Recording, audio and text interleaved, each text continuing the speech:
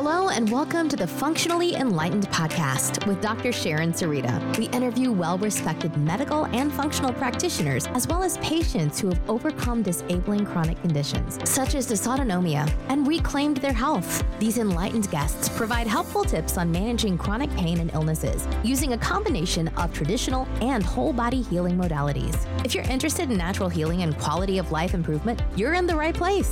Thank you for listening to today's episode.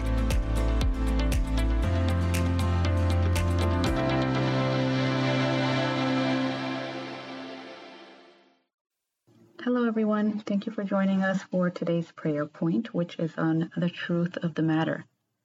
Can you discern truth from lies? Perhaps not in every situation. In some instances, there's a thin line between them, but in one case, it is always clear. The word is truth, and it is up to us to live in the word. We may not be able to distinguish fact from fiction, but we can distinguish right from wrong. In Isaiah chapter 51, verse 7, there's a statement that's directed to people who know right from wrong. It states that if we hold the law in our hearts, we should not be afraid of harm from people or fear. In essence, this tells us that no matter what happens, our feelings should be kept in check, and we must remember that God will take care of us. Maybe some situations have happened or will happen that lead us to questioning why God has allowed it. But the truth of the matter is that He has given us authority and the ability to not only know, but to teach right from wrong. Keep doing what is right while allowing others to learn from you. There's a verse in 2 Corinthians chapter 13, verse 8 from the New Living Translation.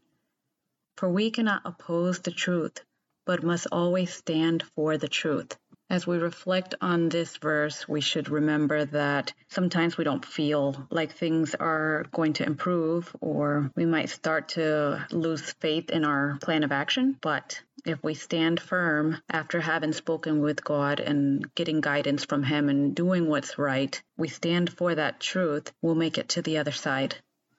I hope this verse and this prayer point brings you some solace in knowing that through the difficult times, if you've chosen the path that is in accordance with God's word, you're going to wind up on the up and up. Thank you again, everyone, for listening. We'll see you on the next one. Don't forget to subscribe to our podcast and also to our Instagram. Our handle is Functionally Enlightened. Dr. Sharon Sarita is not a medical professional and is not providing healthcare, medical, or nutritional therapy services or attempting to diagnose, treat, prevent, or cure any physical, mental, or emotional issue. The information provided in this podcast is for the informational purposes only and is not intended to substitute professional medical advice, diagnosis, or treatment. Always seek advice from your physician or other qualified healthcare provider before undertaking a new health regimen. Do not disregard medical advice or delay seeking medical advice because of information you heard in this podcast. Do not start or stop any medications without speaking to your medical or mental health provider.